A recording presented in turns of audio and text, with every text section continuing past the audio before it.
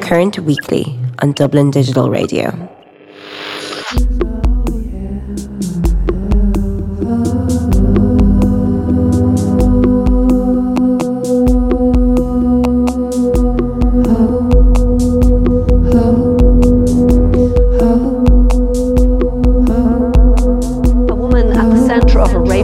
Belfast has been cross-examined by the barrister representing one of the four accused. Rory Harrison is charged with perverting the course of justice and trial accused of raping a woman in Belfast in June last year. Paddy Jackson and Stuart Olding are jointly accused of sexual offences at a house in the south of the city. A woman on one count of sexual assault relating to an alleged incident in a house in South Belfast in June of last year. Jointly charged with Paddy Jackson, arising out of the same alleged incident, is his Ireland and Ulster rugby colleague Stuart Olding. He is accused of 2 counts of rape. A woman at the centre of a rape case in Belfast has been cross-examined by the barrister representing one of the four accused. Rory Harrison is charged with perverting the course of justice and withholding McElroy faces 1 count of exposure, while Harrison is accused of perverting the course of justice and withholding A close friend of the woman who claims she was raped by Irish international rugby players Paddy Jackson and Stuart Olding has told the court that the alleged victim would not lie to her. The witness was giving evidence on the 12th day of the trial at Belfast Crown Court. Both men have denied raping the woman in June 2016. Further details of those exchanges can be disclosed for legal reasons. Following legal argument, the judge ruled that all 4 defendants had a case to answer. The accused were all released on continuing bail of £500 each. The trial is not expected to get underway until early next year. On Wednesday, 28th of March, all 4 defendants in the Belfast rape trial were found not guilty on all charges. Ireland and Ulster rugby player Paddy Jackson was acquitted of rape and sexual assault, and his teammate Stuart Olding was acquitted of rape. Blaine McElroy was found not guilty of exposure, and Rory Harrison was found not guilty of perverting the course of justice. While the verdict of the trial must be acknowledged and accepted, it has opened up a wider debate on gender, consent, class, and the court system. In the wake of the verdict, protests were held in the north and south in solidarity with women affected by sexual violence and in opposition to toxic cultures of sexism and misogyny. Currently, in both the north and south of Ireland, the conviction rate for rape and sexual violence is incredibly low. Yet a woman faces the prospect of a 14-year prison sentence for having an abortion. Both rape culture and the denial of abortion in Ireland highlight a culture of suspicion around women's sexuality and bodily autonomy. The IRFU and Ulster Rugby have since revoked the contracts of both Paddy Jackson and Stuart Olding, citing their responsibility and commitment to their core values of respect, inclusivity and integrity. Occurring within the context of the Me Too movement, protests around the world on International Women's Day, and the campaign to repeal the 8th Amendment in the Republic of Ireland, the Belfast rape trial has put the treatment of women in society into sharp relief. This week on Current, we're speaking to Ellen O'Malley Dunlop. Ellen is chairperson of the National Women's Council of Ireland and adjunct professor to the School of Law at the University of Limerick. Ellen was CEO of the Rape Crisis Centre from 2006 to 2016. I'd like to start by looking at the issue of rape and its reporting. According to the 2002 Sexual Abuse and Violence in Ireland report, only 1 in 10 victims report sexual crime, and less than 1% of victims of sexual crime in Ireland get justice. Why do you think our figures are so low? Well, it's a really difficult crime to prove, as we saw from the case in Northern Ireland. And I think it's only in the last number of years, really, that people have been finding the courage to come forward. In 2010, the Dublin Rape Crisis Centre, in collaboration with the School of Law in Trinity, ran a conference, and it was called Rape Law Victims on Trial ? And there was no doubt at the end of that conference, but victims felt they were the ones on trial and not the person who was accused of the crime. Now, I would actually question what you said, that we have a low conviction rate. We have a very high fallout from actual reporting to getting to court. But when we get to court, there is a high conviction rate. Now, only 1 in 10 report, and of the 1 in 10, only 1% get to court. And of that 1%, though, there is a high conviction rate. Do you know what I mean? But it's a very, very difficult process. And I do think we have to look at the victim's position in those cases and bring them more into the centre of the case rather than as peripheral as they are at the moment and just as a witness. And you did also mention the Savvy report, which was published in 2002. And I mean, that's 16 years ago. I mean, I was like a broken record trying to get a second Savvy in my 10 years at the Rape Crisis Centre. But I do hope that Charlie Flanagan, Minister for Justice, has said he is committed now to doing a second Savvy, because we need the comparison. We know that rape is the second most serious crime in our statute books. And if you look if Savvy told us, if we see our population as 2 million women and 2 million men, over the lifetime of an Irish woman, 200,000 will be victims of rape. I mean, that is just a phenomenal number, and 60,000 men. Now, I think because those figures were so high, in some way we were in denial. We didn't want to believe that this kind of thing was happening in our society. Well, after the Paddy Jackson court case, I think nobody is under any illusion but that this is a very, very serious crime in our society, and we need to know its prevalence. And in terms of the low number of cases that reach court, some of the issues are around kind of the length of time it takes for court proceedings to get underway. What other kind of reforms would you like seen to how we treat cases of rape and sexual assault? Well, first of all, I think the victim has to be treated with respect and have representation of some form and support from the moment she reports or he reports, because men are also victims of rape and sexual abuse. But that person has support from the time they report to the guards. I think reporting currently is when somebody goes to a station. It could be any guard taking the statement. I think it needs to be a specialist guard. So now, and I know that the Gardaí have definitely got specialist Gardaí, and but that's in Dublin. It needs to be the same in Cahersiveen and Letterkenny and Westport as it is in Dublin, and right around the country and in the Midlands, in Mullingar, Athlone. We need to have that type of expertise so that the victim is treated in the way in which they should be treated, with total respect. And then, of course, we do have 6 sexual assault treatment units around the country, and I have to say that it is the expertise there and the way in which they run the sexual assault treatment units it's really, we have a very good service there. And so the other thing is the Garda, whoever is taking the report from the victim, they need to keep them informed as to what's happening along the way. And now the DPP, see the guards, they prepare all the evidence, and it's the DPP's office decides as to whether or not the case can go to court, and they have to be absolutely sure that there's enough evidence that it can be proved beyond reasonable doubt. So it's a very high bar.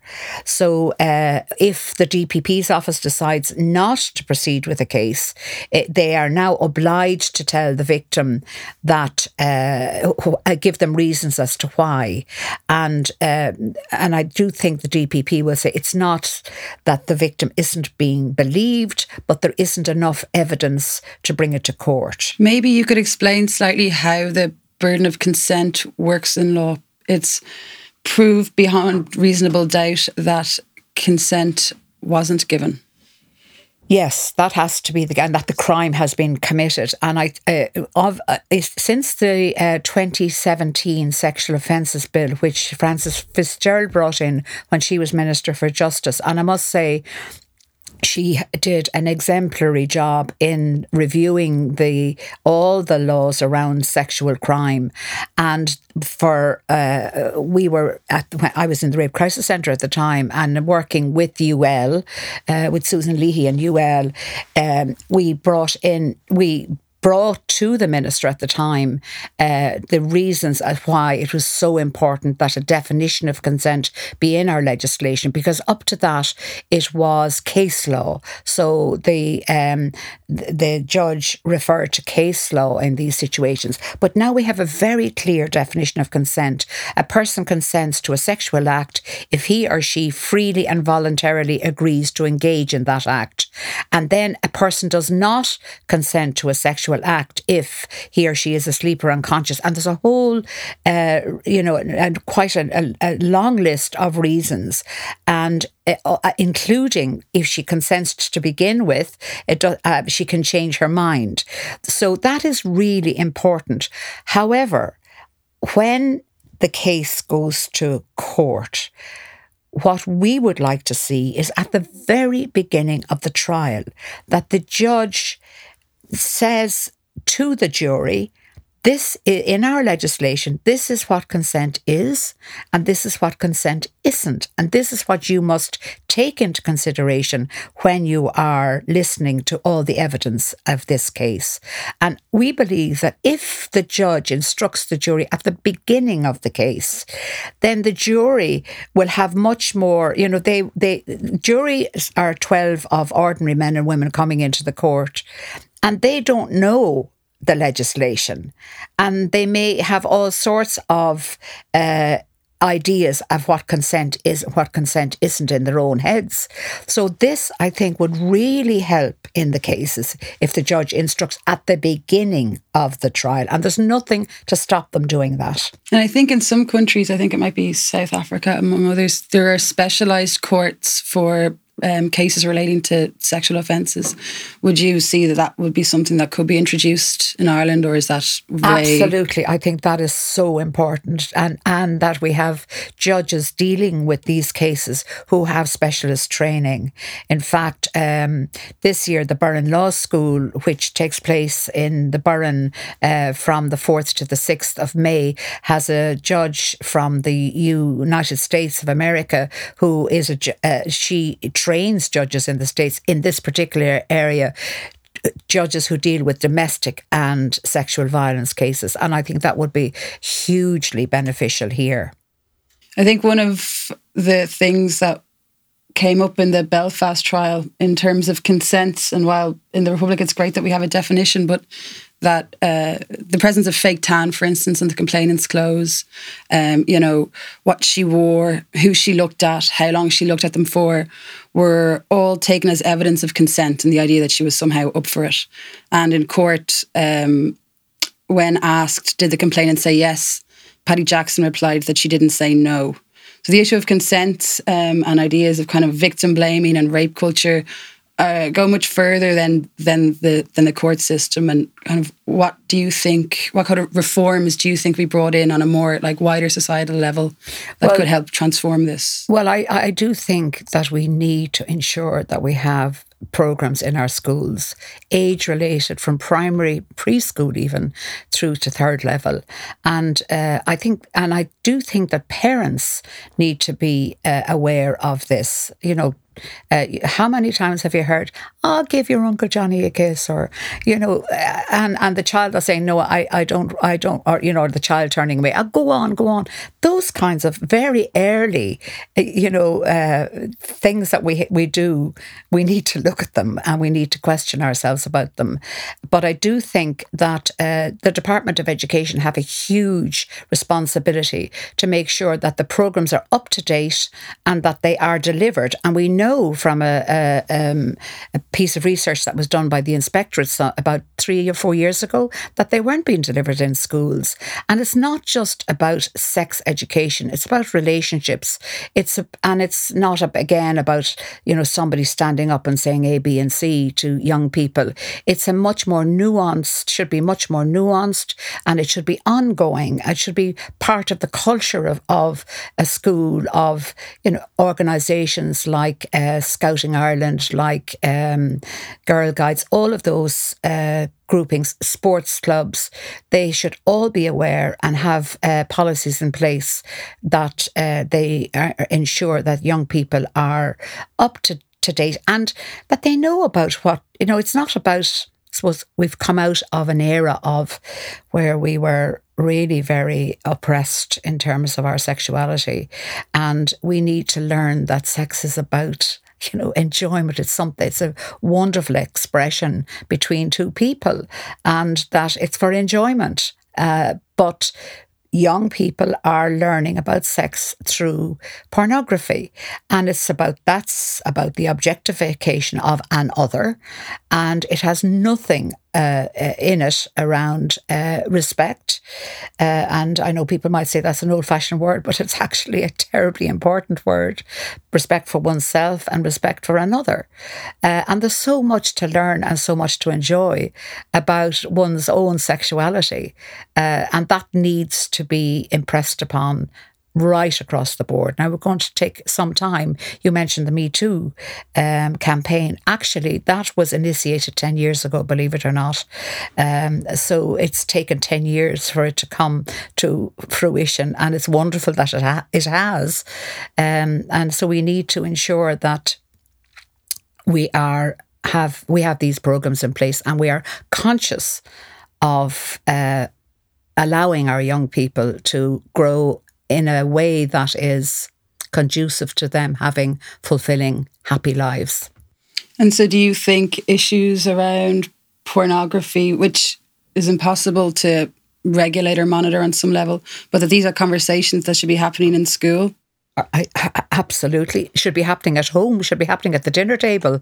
I guess my question is, you can bring in maybe a sex education curriculum into schools or something like this, but in terms of campaigns, say, by the National Women's Council and Rape Crisis Centre, how do we push for a whole societal change? If you're saying, Me Too happened 10 years ago and it's back around now, I guess, how do we kind of ensure that the momentum keeps going with this? Well, one of the recommendations of the Savvy report 16 years ago was that we have ongoing campaigns and that we keep the momentum going. So that's one way of doing it. And it's not just up to the likes of the Women's Council or Rape Crisis Centres. I do think we have to have government policy. And I do think that government need to fund agencies like Rape Crisis Centres and the National Women's Council to be able to deliver on their policies.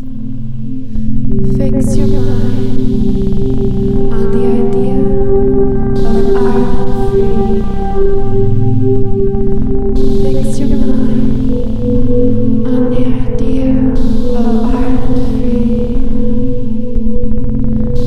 Fix your mind on the idea of art free. Fix your mind on the idea of Ireland. The denial of abortion in the north and the south of Ireland, and cultures of slut shaming, victim blaming, and kind of rape cultures in general are all linked by a kind of suspicion towards women and women's sexuality, and a denial of bodily autonomy. And I'm wondering, how do you see these things linked? Or, do you see the kind of repeal of the Eighth Amendment and how that would affect or has links then to kind of cultures of victim shaming, if this makes sense? Well, I think the Eighth Amendment is a consequence of, a whole lot of things. At the time, 1983, there was so much political pressure going on, and we were coming out from under a very oppressive culture, and the church had a huge hold on Irish society, and the whole attitude to sexuality. I mean, it's very interesting when you see the church is anti-contraception, and yet it doesn't say anything about when a man gets sterilised. So it's okay for a man to continue to have a sexual relationship, even though he's not going to be able to procreate. I haven't heard that one mentioned actually very much. And I think we're moving more. It's not just, I think, in Ireland, like when you look at that pornography, it's all about the men, what's enjoyment for men. I mean, women also have sexual lives, and that has never been mentioned. Of course, a woman is only there to procreate, and we have a very lively, happy, which can be, with the fine wine as we get older, it can be even much more enjoyable. Yeah, nobody talks about that. Yes. And women, I think the mistrust for women has been, that whole patriarchal thing over millennia has been, we can't trust women. And yet, that saying, behind every good man is a woman, which I want to die under when I hear it. But it is true, actually. And we have bought into that lie, really, that we are better off behind the man.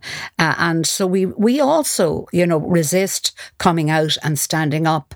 And it's time we did that. And it's really brilliant when you see women coming up and standing up in their own power and flourishing. And in terms of how cases are dealt with in the courts, we spoke about models such as in South Africa, I think it is, where they have specialised court systems. Are there any other models that you think the Irish court systems could learn from or draw on? Well, I think a lot can be done pre-trial. And that would take away from the pressure, of the actual court setting itself. And I do know that when the new criminal justice building in Parkade Street, when it was being built, that there was cognizance taken of, say, the proximity between the accused and the witness in the cases. But that's not how it is in courts around the country as well. And I think that we need to bring all our court buildings up to standard so that victims can feel, that less intimidated by the process. And it's only in, I'm not sure now if this is the Northern State, but it's only in cases where where the complainant's previous sexual history is taken into account that they're allowed legal representation.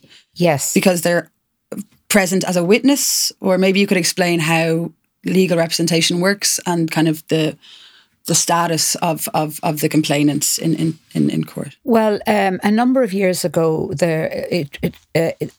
agencies lobbied for separate legal representation when the defence wanted to cross-examine the witness on her or his past sexual history. And to be honest with you, I myself don't know what somebody's past sexual history has to do with the current case, but that's, there'll be law as to why that is, there'll be reasons as to why that it can be relevant. So in those situations, the witness is in a rape or sexual assault case is afforded separate legal representation. And but now there's been an extension to that for counselling notes. Again, I don't know what counselling and psychotherapy notes have to do within a criminal justice system, but there is, again, a requirement for that. And the 2017 legislation affords the witness separate legal representation if the defence wants to cross-examine on anything that came up in the counselling or psychotherapy sessions.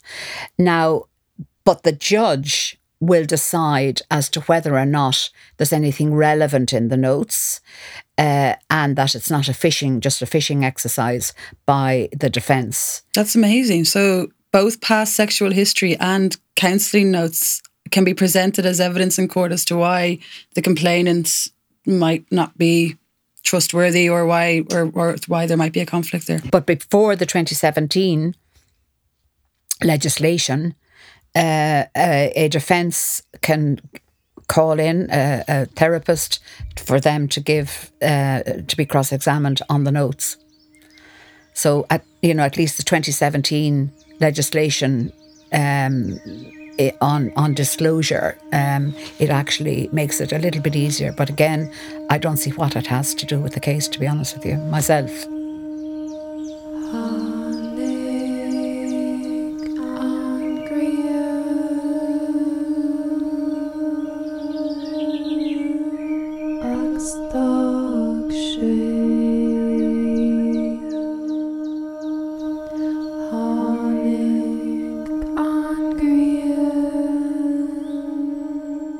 I mean, I would like to say that victims who are able to stay the course of the criminal justice system in these situations and where they get a conviction are doing all of society we owe them a huge debt of gratitude, where we're taking these people who think they can abuse women and children and vulnerable people.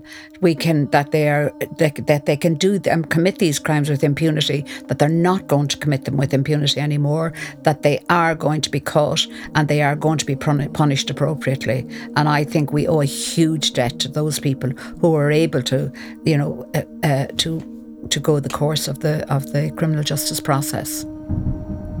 And anybody who needs support or help can call the 24-hour helpline, which is 1-800-77-88-88. That's 1-800-77-88-88. And there's always a trained person at the end of the line. Thank you, Anne. And thanks to Dream Cycles, this show features a recording of her set at Cork Sound Fair. We're taught that we are okay. We're taught that we are okay. We're taught that we are. We're taught that we are. We're taught that we are. We're taught that we are. We're taught okay. We are okay. We're taught that we are okay. We're taught that you're okay. Okay. We're taught that. We're taught that we are okay. You're okay. We're taught that we are okay. We're taught okay. You're okay. Okay. We're taught that we are okay. You're okay. Thanks for listening to Current. Remember, you can tweet us at CurrentDDR or email us at current@dublindigitalradio.com. Subscribe to us on iTunes and follow us on the Dublin Digital Radio SoundCloud.